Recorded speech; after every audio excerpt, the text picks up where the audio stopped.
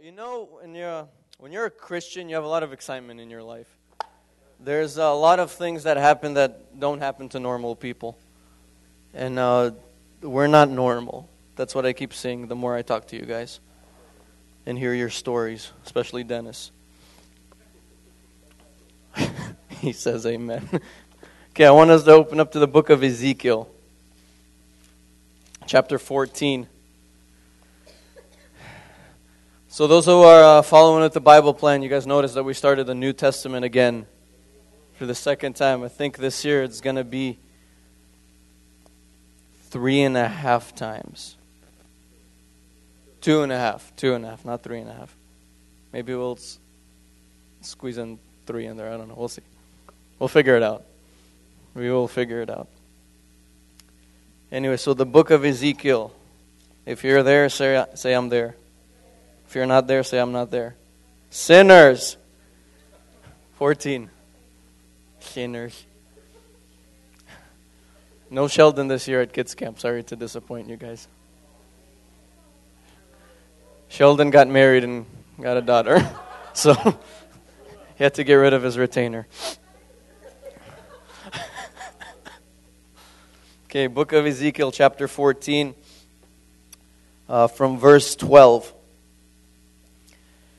The word of the Lord came again to me, saying, Son of man, when a land sins against me by persistent unfaithfulness, I will stretch out my hand against it, and I will cut off its supply of bread and send famine on it, and cut off man and beast from it. Even if these 3 men, Noah, Daniel, and Job, were in it, they would deliver only themselves by their righteousness, says the Lord God. So right away, we see that this is a very familiar situation with the people of Israel. They've began to rebel against God again. They've began to do their own plans and do the things that they want.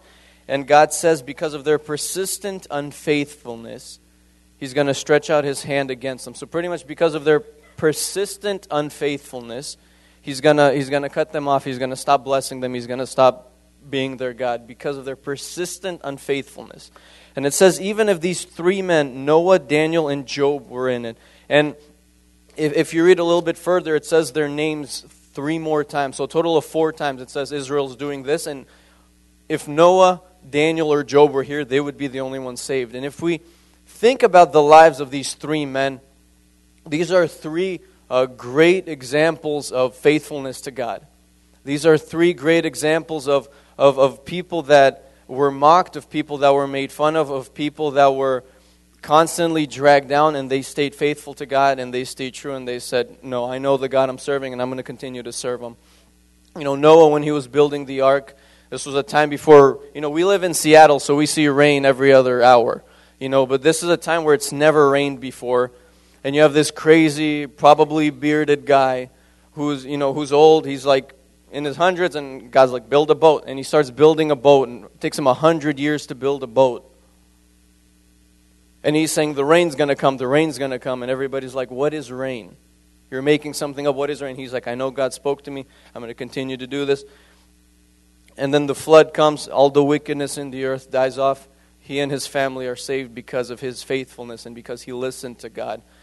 Daniel, similar situation. Israel is taken as captives into Babylon. All the Israelites are forced to do the things that the Babylonians do. And then Daniel says, I'm sorry, I'm not going to do that. I serve a God, and He doesn't change when we move to Babylon.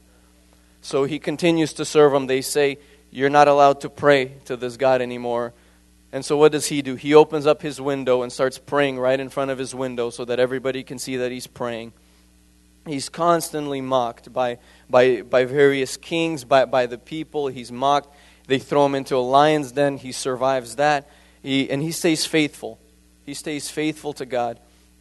Job, Satan decides to mess with him a little bit. And God says, I know he's going to be faithful to me, so go ahead, do with him. So he gets everything taken away from him. All his kids die. He loses all his riches. He loses his high position in the land at that time. He loses everything, and even his wife begins to turn against him and say, just curse God and die. And he says, I know my Redeemer lives. And he says, I came into this earth with nothing and I'll go with nothing. I know who God is and I'm going to continue to believe in Him and I'm going to stay faithful to Him. And we see, and we know the story, the 30 plus chapters of the back and forth, and in the end, God humbles him, and he becomes even more blessed than he was before everything was taken.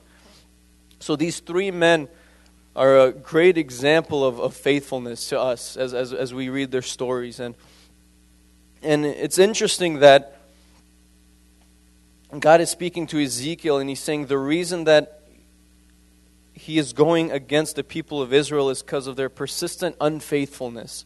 And then He brings in these three examples of faithfulness. And, there isn't a law in Exodus that says, you must not be faithful to me. And there isn't a commandment that says, you have to be faithful to God. And so naturally we don't think that it's a sin. We just think that, it's like a state of mind that people get to. But if we read this scripture here, this is a big offense against God, is when you're unfaithful to Him.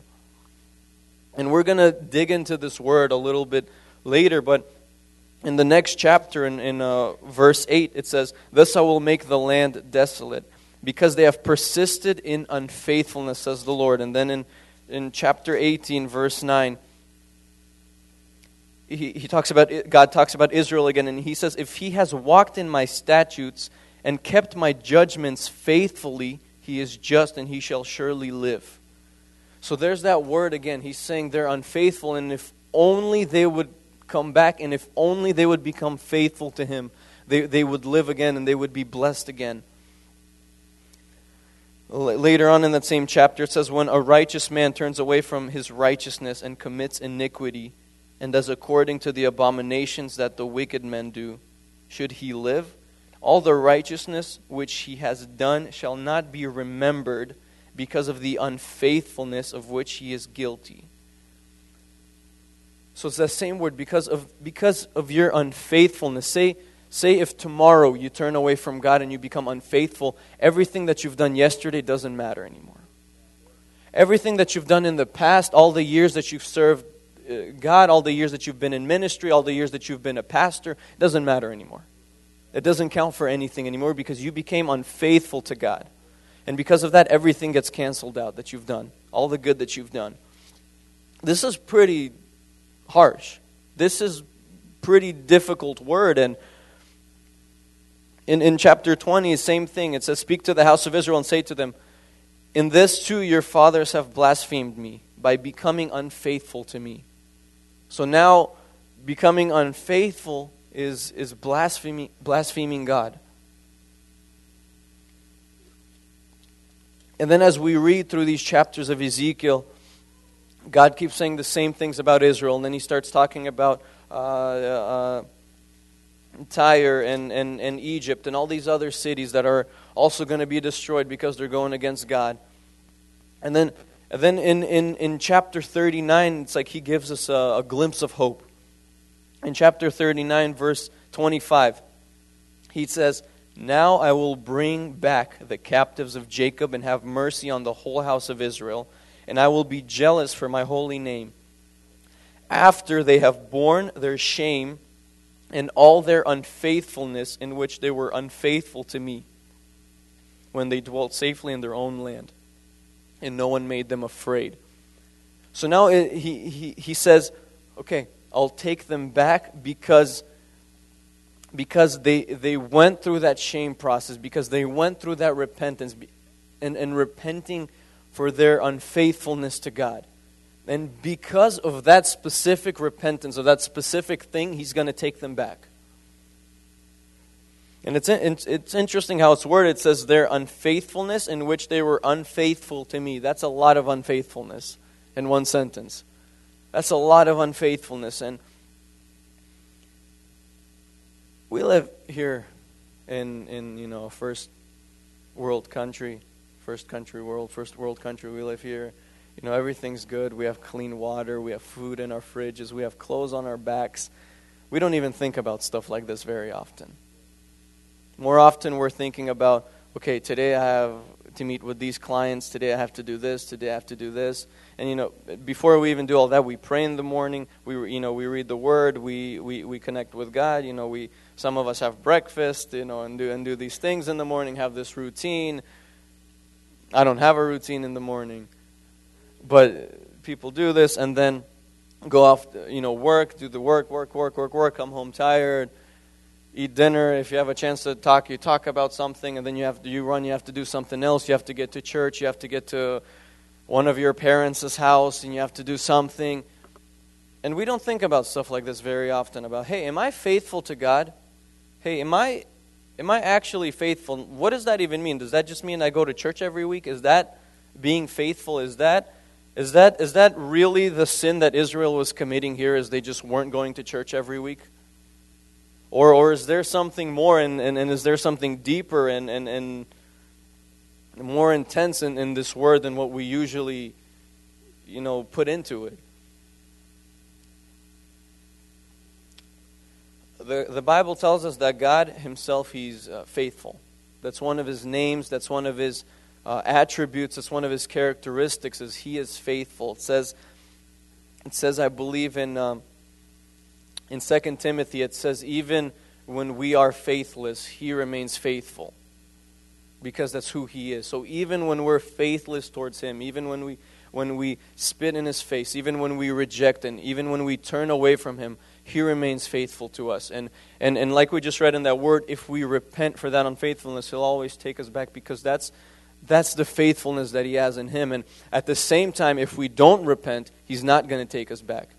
He's also faithful in that sense, because that's God's character. As you know, He's holy, and there's only one way you can approach Him, and that's with humility. There's no other way you can approach Him, so He's faithful in that as well. And in Revelations, we just read a few days ago, it says when Jesus came down on the white horse from heaven, it says He was called faithful and true. It says those are the two names that He was given. And it's interesting, because there's a lot of words God could have chosen. If we listen to the sermons of most American churches, you would think when Jesus came down, His name was love and kindness. But what's interesting is the book of Revelations tells us that it was faithful and true. Those two things. And like we just heard from the testimonies, when it comes to being, true, the truth, there's only one truth. There's only one absolute truth, and that's Jesus Himself, and that's why I believe He bore that name. And the other name is faithful. It's faithful. Out of all words, God chose the name faithful for His Son. So we can see that God Himself, He's faithful. That's who He is. And if we remember from that verse on the Sermon on the Mount, I believe it's at the end of chapter 5, Jesus says, "Be holy as I am holy." So it's like He raises that bar. He says, okay, so do you see me the way I am? Okay, imitate that. Be what I am. And if God is faithful, that means we have to be faithful. Every attribute of God, that's what we have to strive for. His compassion, His faithfulness, His boldness, His strength, those are all things that we have to strive for. And if it's difficult, we can't just lower the bar on one of those things. We have to realize that, hey, we're not reaching it. We gotta put some more work in. Jesus spoke of a lot of parables, and a lot of them we hear very often in the church. We hear the parable of the talents, where there were 3 people. One was given 5 talents, one was given 2 talents, and one was given 1 from their master. And they were supposed to invest that money and bring an income or bring fruit with what they were given. And when the master comes back, he goes up to the first one that he gave 5 talents to, and the guy says, I took your 5 talents and I doubled it. I doubled it, and I have 10 talents for you. And God says, good and faithful servant. Then he comes to the second one, who was only given 2, which is less than the guy that was given 5. And he said, Master, I took the 2 that you gave me and I doubled them, and here's 4. And the master answered, you did good, but not as good as the guy that got 5 talents. No, what's interesting is he gave him the same exact answer. He said, good and faithful servant. So right away, before even reading on the rest of this parable, we can see that it doesn't matter what you were given. And it doesn't matter what talents you have. It doesn't matter what you're capable of doing. It means God still wants you to do something in His kingdom. And it might not necessarily mean that you'll be on stage leading worship, but maybe you'll be, coming to every single prayer, every single week, and that's your talent that you're investing in the kingdom of God, and you're praying. That's what my mom does, honestly. She doesn't serve much in the church, but she's here every single Monday, and it's years. And I can count on my hands the times that she's missed prayer. And from what I remember, she missed it twice since I came to church. That was 6.5 years ago that I came to church. She's missed it twice. To be conservative, I'll say, okay, 3 times maybe. Just to be safe. Maybe 4. But now we're getting a little bit overboard. That's, me growing up and seeing that picture and then seeing her, even before I came to church, seeing her every day go into her room in the evening after she'd come home from work, after she was exhausted, she would just go to her room and she would just start praying. And and seeing that every single day, just constantly, and she's doing this faithfully every single day. And honestly, I believe that's why I'm here today. I heard that from God Himself. I know that's why I'm here. And seeing that picture of faithfulness, it really helped me to grasp it when I became a Christian myself. And in this parable, God is saying, it doesn't matter whether you have 5 or 2 or 1, I'm expecting a result from you. I'm expecting something from you. And so He goes to the guy that had 5 and he did good, the guy that got 2 talents and he did good. Then He goes to the guy that got 1 talent. And the guy says, I took the talent and I was really scared of losing it, so I dug it in the ground. And then right before you got here, I got it back out of the ground. I know it still has a little bit of dirt on it, but here, this is what you gave me. Here you go. And God says, you wicked and lazy servant. Now, what's interesting is the master in this case, he got exactly what he gave, so he didn't really lose anything. There weren't any expenses in this case. He got what he gave to the guy. So he didn't lose anything, but he was still angry at the guy. He was still angry because he knew that talent, that coin or whatever it is, it had a purpose. It had a purpose, and that purpose wasn't fulfilled. And because of that, he says, you lazy and wicked servant. That's one parable where it specifically talks about faithfulness. It talks about the talents or the gifts that you're given and being faithful with those and using them to bring a fruit into the kingdom of God. And then in Luke chapter 16, Jesus talks about money. He talks about money, and then he says this phrase. He says, "He who is faithful in what is least is faithful also in much." So he says that's in Luke 16:10. If you're writing it down, so he's saying if you're faithful in the little things of your life, then as a rule of thumb, you'll be faithful in bigger things in your life. And then he finishes that phrase. He says, if you're not faithful in little things, then you're not going to be faithful in big things. So you can't be trusted with big things. I have a lot of dreams for our youth, for our church. I have a lot of dreams that I'm constantly thinking about. Sometimes I don't even think about it. Like even this week, one morning I wake up and this dream just keeps. I didn't wake up like in a cold sweat. I didn't wake up.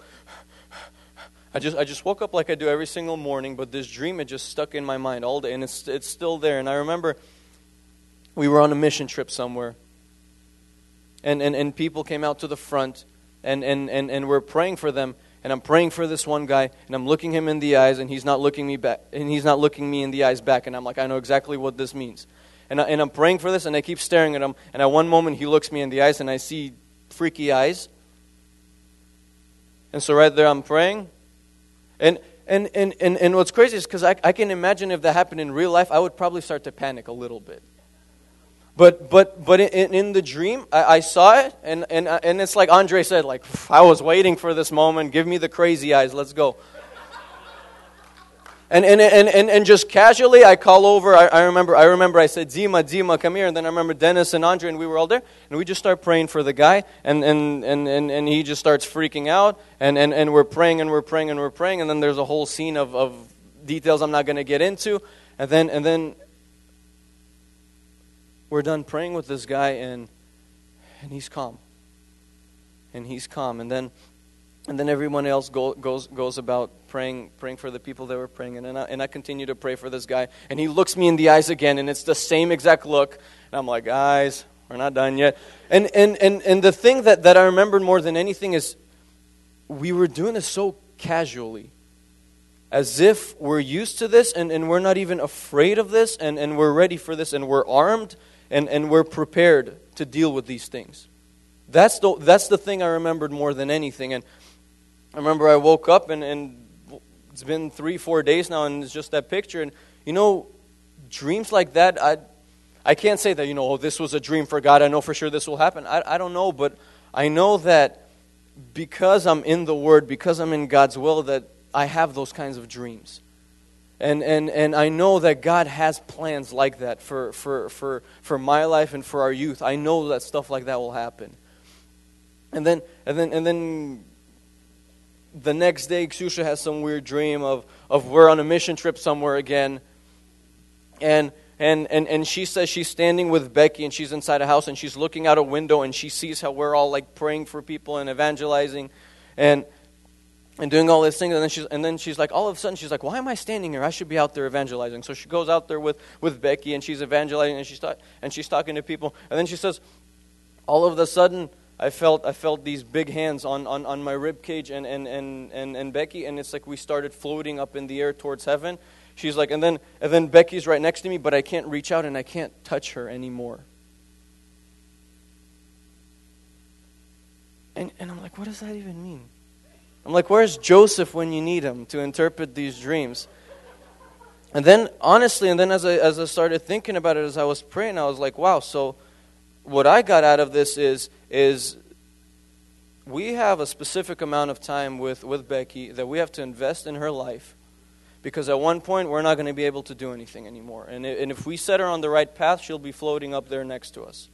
It's these little things, but it's these dreams that God gives, and He speaks to us. And I'm not just talking about dreams that when we go to sleep and we dream, but it's like when we started talking about evangelizing in Bothell. I don't know what you guys think about evangelizing in Bothell. Some of you guys are like, oh, it'll probably be the same as when we went to Everett and when we went to Seattle. We'll just talk to some people, and some people will be like, hey, I got in this cool argument with this homeless guy. And I don't know. I don't think like that when I think about evangelizing in Bothell. When I was praying for evangelizing in Bothell, so God gave me a specific word that I don't know if this is for our whole youth. It's like when you go evangelizing to Bothell, you're going to meet a lot of Christians. And they're going to be Christians who don't know me.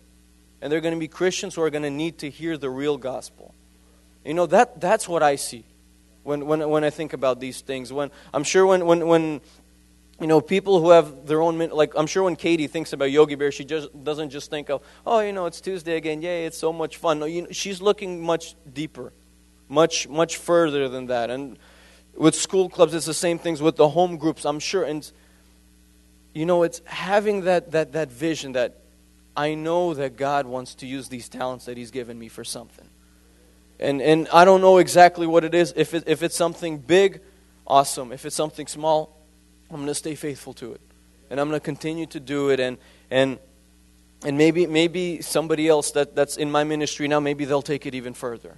Maybe they'll do something greater. Maybe just because of this ministry, one person stayed in the church.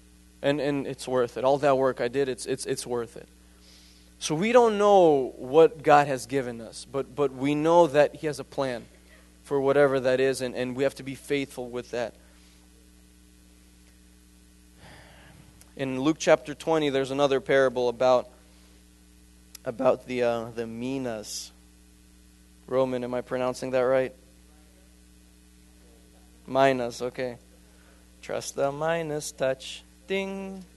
Does anybody remember those Midas commercials? Okay, Roman does. Thank you. Roman, I can always count on you. Just thank you. And there's a story here, I believe. I might have gotten something mixed up. I most likely got something mixed up. Like Dennis, this is what married life does to you. Anyways, there's a story. It's very similar to the talent story. I said Luke. It's probably not in Luke. Anyways, it's a very similar story to the talent story. There's a guy and he has 19. I was one chapter off. I'm a sinner. You know, I did this for the first time in Mexico. Remember when we were in the new church? And I'm like, oh, that thing, it's for sure in 1 Corinthians 9. And I was so sure that it was in 1 Corinthians 9, and then it ended up being in Romans. Okay, it was the other way. See, I'm done. This is why you write things down, and you write them down correctly. Anyways, in Luke chapter 19, from verses 11 through 27, it's the story of these minas. I'm going to say minas because I'm just used to it that way. So it's the same situation. There's a servant and there's a master and there's 10 servants and he gives them one of these minas things. And then it's the same situation. One of them comes and he brings them 5 back. And he says, wow, that's amazing. Now I'm going to put you over 5 cities because you did that. And then another one comes and he's like, I brought 2. I brought 2 back. And he's like, okay, I'm going to... No, the first one said 10, then the second one said 5. And he's like, okay, I'm going to put you over 10 cities. I'm going to put you over 5 cities. And then same situation. There was a guy and he's like, I took that one that you gave me and then I hid it in a handkerchief. And here it is. Here. And it's the same situation. It wasn't enough to just hide it. And in this situation, the master even says, take that one and give it to the other guy. So I see 2 principles here. One is the one we already talked about, where you have to be faithful in the little things for you to be trusted with big things by God. The second thing I see is that there's nobody that's not replaceable in God's kingdom. When you're doing something for God, when you're in some ministry, I've had these kinds of thoughts in the past where you're like, wow, I am actually irreplaceable. Like if I would leave church right now, like there would be a big void here. Like there would be nobody doing this anymore, nobody doing this anymore, nobody. That's a very prideful thought. You know that? You're thinking about yourself in ministry and you're like, oh, I know I'm doing this for God. That's a very prideful thought. And that's a thought that can give Satan a little seed of pride, that he can put a seed of pride in your heart.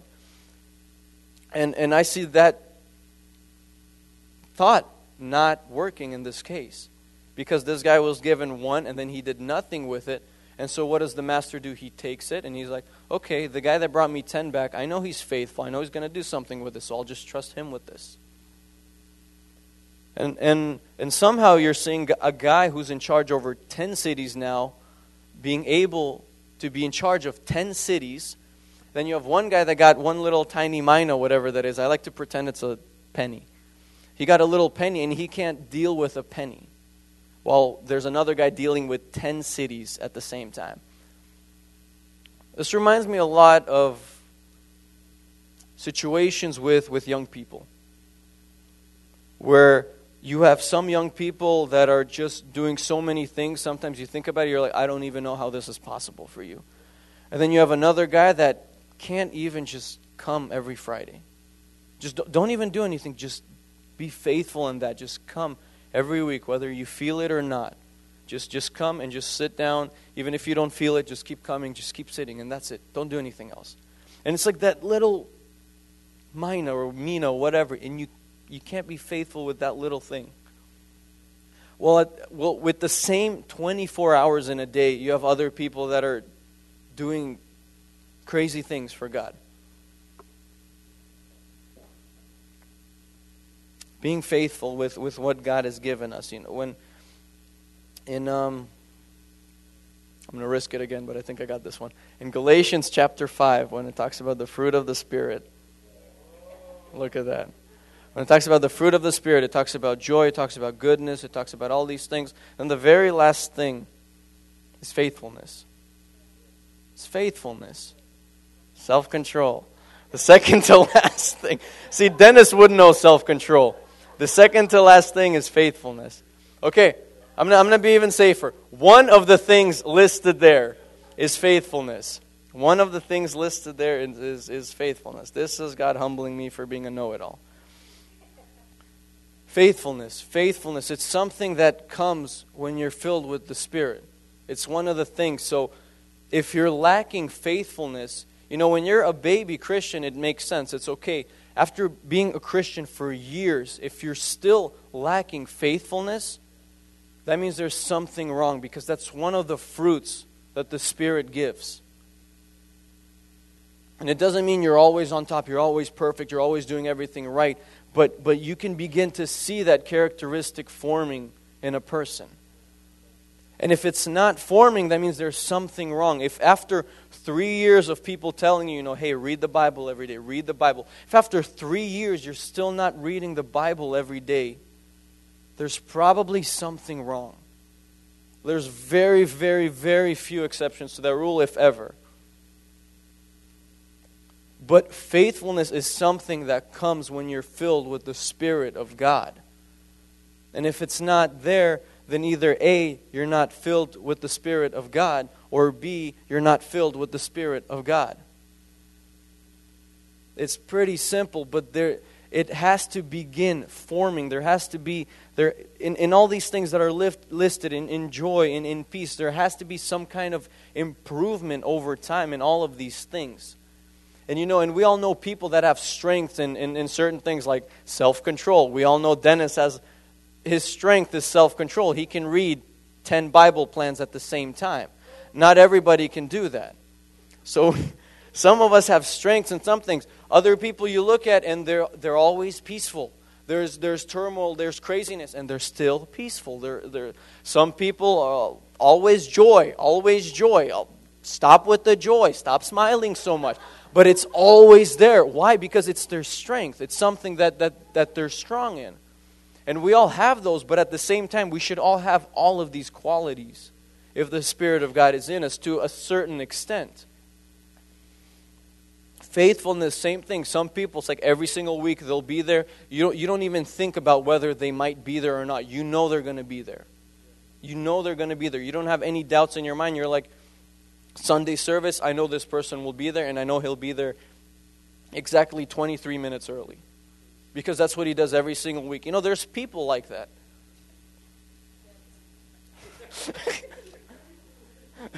Dennis, you're just getting bombarded today. I don't know. I didn't plan this. So that's one of the attributes, and that's something that we should all have. And there's a lot of different qualities that go into faithfulness. I'm not even going to try to go over them right now, but a few is just the basic one, consistency. Just being consistent. Consistency every week, every day. Reading your word every day, coming to church every week, being there for practice on time every week. All these things, it's being constant in the things. That's something that shows faithfulness. And when I say faithfulness, it doesn't necessarily just have to do with ministry. It doesn't just have to do with church and this. Your boss probably treasures faithfulness more than anything else. Somebody who will be faithful to him. And there's a line with that when it comes to your work, because you have to know where, faithfulness to God is higher than faithfulness to your boss. But, somebody who's a faithful worker, even where I work, we don't have that many people. There's, I'm called this supervisor position. There's one guy under me. I don't even know why I have this title, but he's not somebody I can depend on. Because he's missing that trait of faithfulness. He's missing. I can't say, hey, can you do this? And then not even worry about it again. I have to say, hey, can you do this? And then come back 30 minutes later. Hey, did you start doing that? No? Okay, I'll come back later. Hey, it's been 4 hours. Did you start it now? Or, at the end of the day, hey, did you get it done? Okay, I'm glad it took you 8 hours. I'm glad you got it done, but man, it took you 8 hours. And it's the simple trait. It doesn't just have to do with ministry. It has to do in your workplace. It has to do in your family.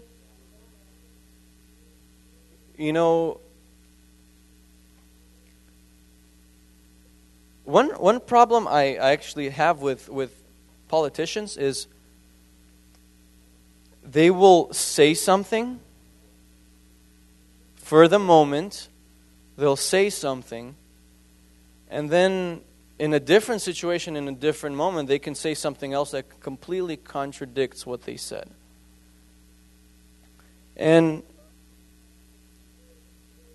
the problem with that is when a person does that, you lose trust. Because it's like the boy who cries wolf, the story. Boy who cries wolf, wolf, wolf, haha, I was just kidding, there's no wolf. And then one time he's crying wolf and there's a wolf about to kill him. And you're like, you're probably just joking like all the other times. And then you find out the next day, oh, little Jimmy wasn't joking, he got eaten by a wolf. Well, whose fault was it? It was Jimmy's fault. That's the same thing. And in our families, that's a big thing. If you say something to your spouse or to your kids and you're expecting a result out of that, and if you don't see that faithfulness in them, that's going to cause a lot of problems in your marriage. And if you're not faithful yourself, it's going to cause a lot of problems. And we know that biggest problem in marriages is cheating on your spouse, and then divorce. The root of that is just not being faithful. Simple as that. You're just not faithful to the person you agreed to be faithful with. That Saturday or whenever you got married, that's all it really is just you're not faithful. So being dependable almost, even, that's part of faithfulness. Being trustworthy, being honest. These are all things that they're their own sphere, it's its own quality, but it all comes back to faithfulness. Integrity, sincerity. There's so many more things. Having integrity when it comes to your marriage, when it comes to your ministry, that's big.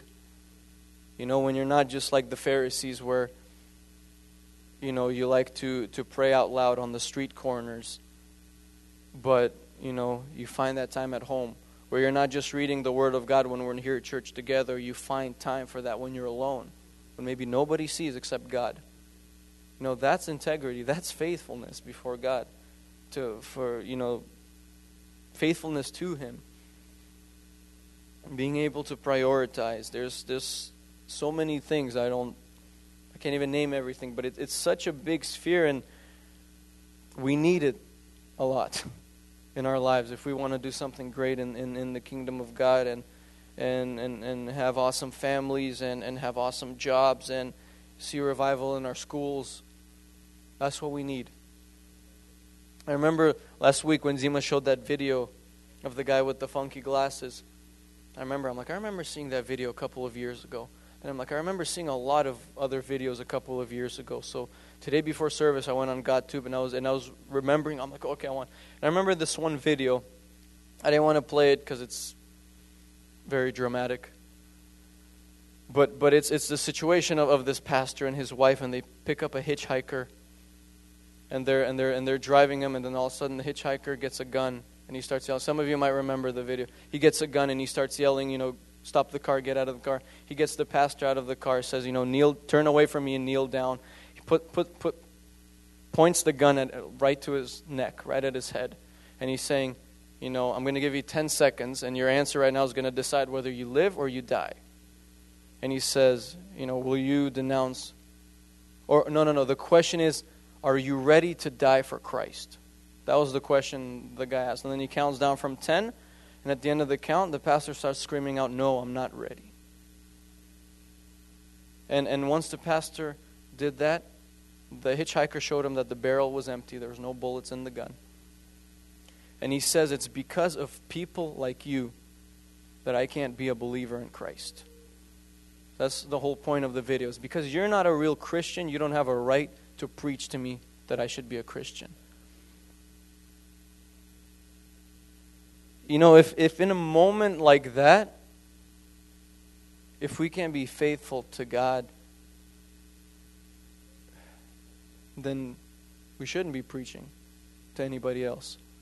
And even if we're not ready yet, but we know that that's where we want to get. We know that that's the result. And it's like, if I ever have to face a moment like that, I'll be ready by then, because I'm doing everything I can to prepare myself.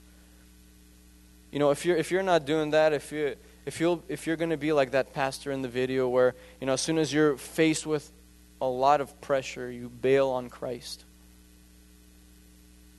then you become like Judas. Under the same situation, under a lot of pressure, betrayed Christ for money. Faithfulness to God. You know, we talked about, you know, your family and all these things, but your faithfulness to God has to be above everything. Everything else.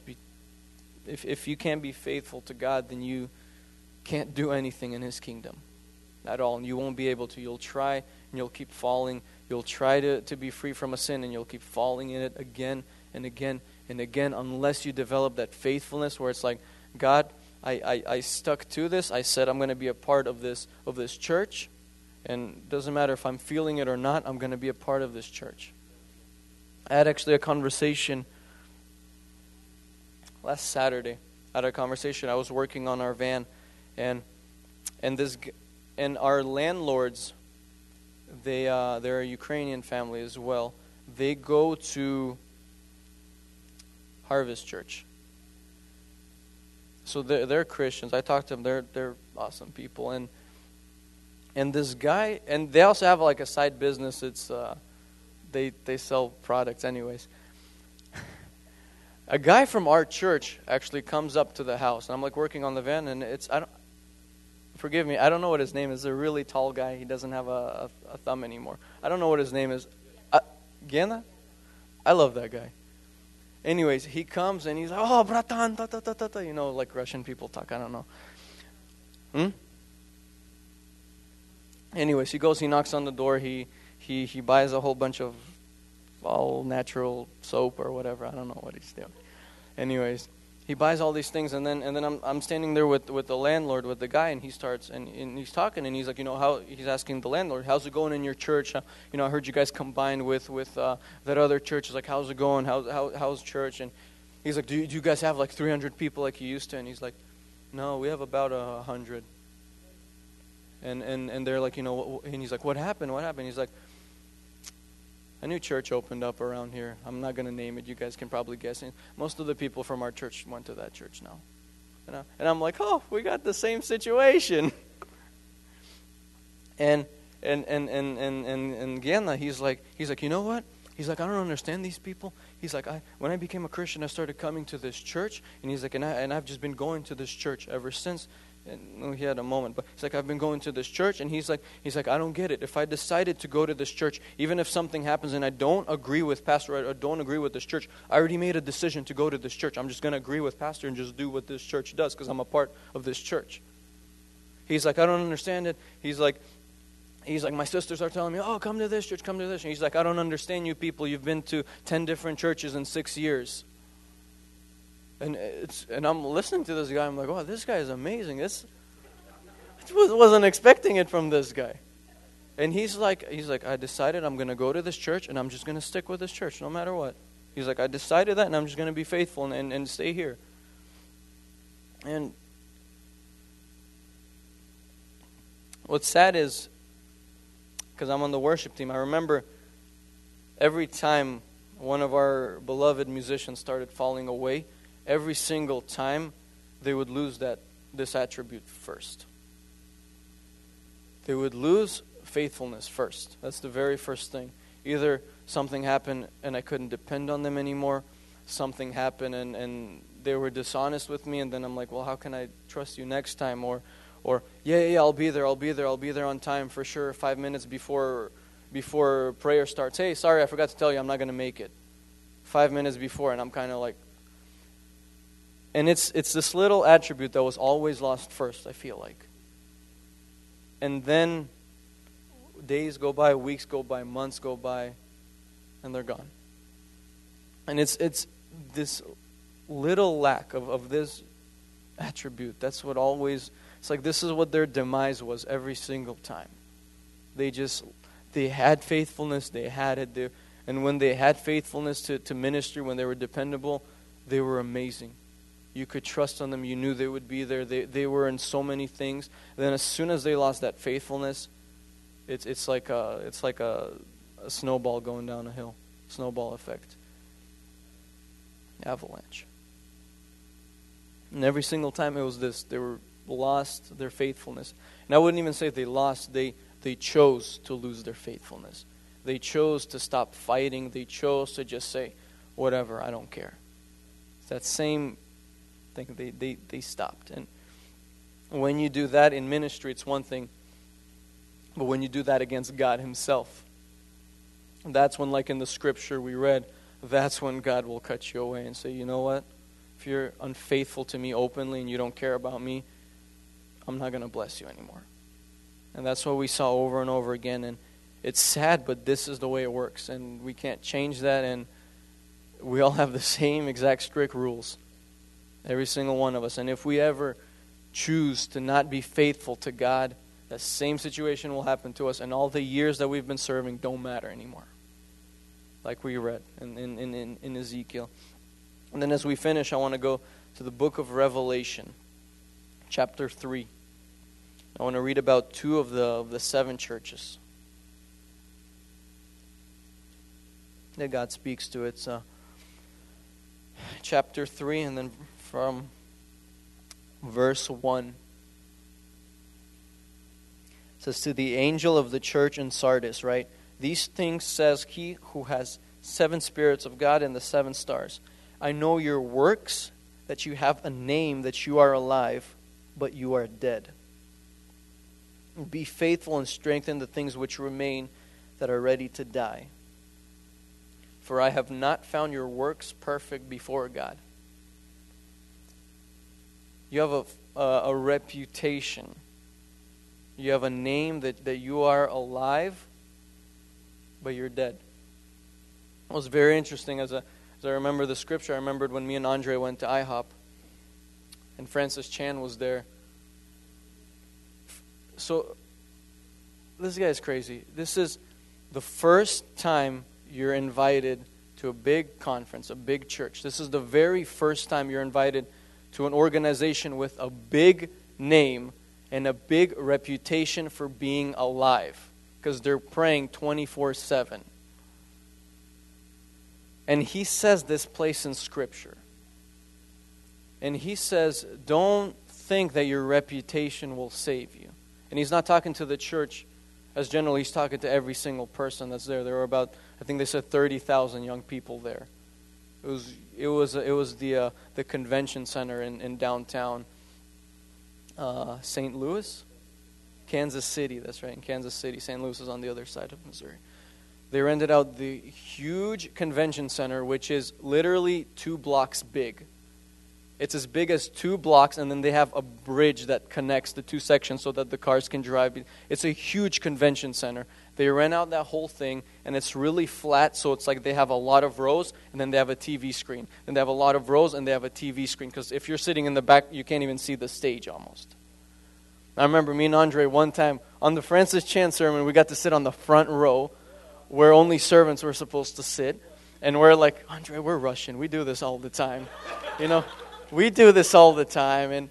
And it's like during worship, everybody comes out to the front, and we're like, okay, while everybody's out to the front, let's jack some seats on the front row of some of the people that went to the front. And we're just sitting there, and it's like all pastor. And then, after worship ends, worship is about like an hour long there. And then after worship ends, everyone goes back to their seats. And me and Andre just kind of sit there, and we're like, and I'm like, Andre, watch, somebody's going to kick us out. There's no way we're going to get away with this at an American church. There's no way. A Russian church, this would work, not an American church. And we're sitting there. Nothing. And then Francis Chan comes out and he's preaching. And we're like, praise God. Because every time we would sit somewhere in the back. We would be like on the third television screen away from the front. And we're like, we want to be there. It's Francis Chan. This is a big reason of why we decided to come. And he's there and he's preaching this message that you have a reputation of being alive, but you're dead. To a big church or big organization. It's not even a church, I should say.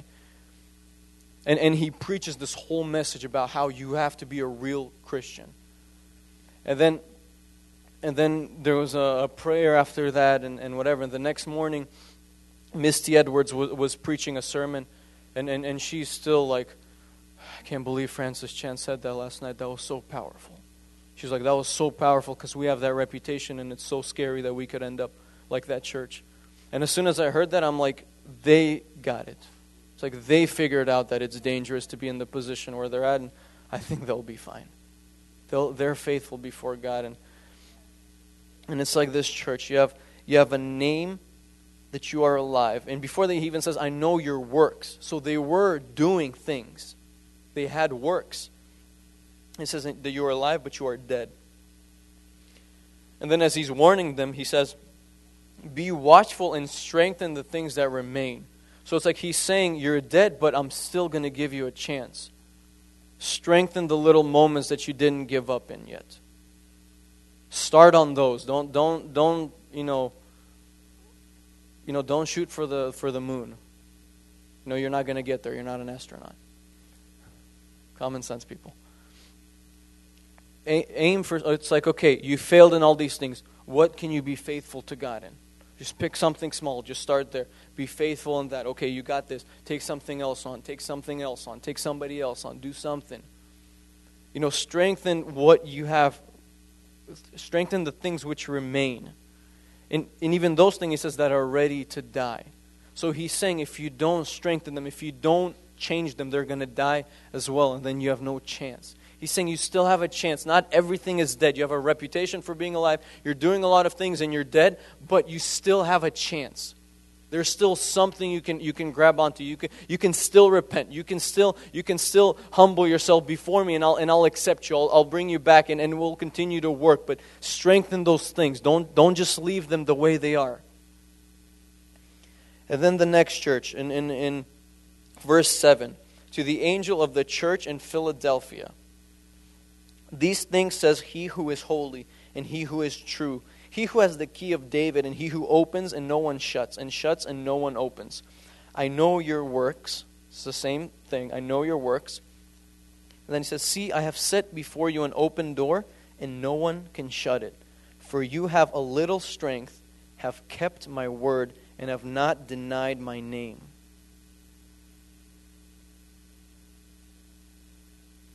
He says, you have kept my work and not denied my name. And because of that, they have that door that nobody can shut. Because they stayed faithful to God, they kept His words, they kept His commands. Because of that faithfulness, God was able to open a door in front of them that they were able to serve Him through, and nobody could close it.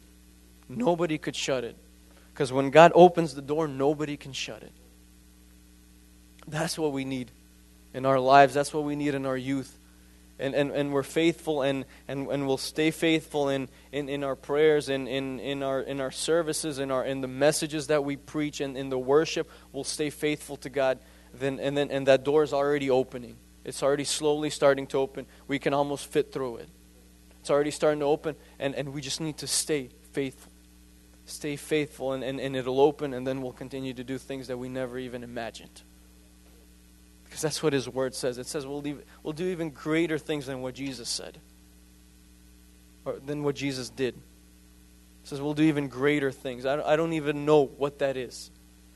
But I know that because He is faithful, if His Word says that, then I believe it. And same thing in our personal lives. If you want to see that breakthrough, if you're fighting something over and over and over again, and you keep falling and you keep if you'll be faithful to God, if you'll continue to fight, if you'll continue to get up, to repent, to open up to someone, to keep running, that door will open for you as well. And it'll stay open and That's how people get set free from smoking. That's how people get set free from drugs. Because God opens that door, and that's it. Nobody can shut it again. And with that, let's just stand up, and we'll just pray. And we'll just do what we always do. If you just on your heart, if you feel like you want to come out to the front, then you can go ahead and do that, and we'll pray. We'll all pray together, and we'll pray for you as well. Hallelujah, God.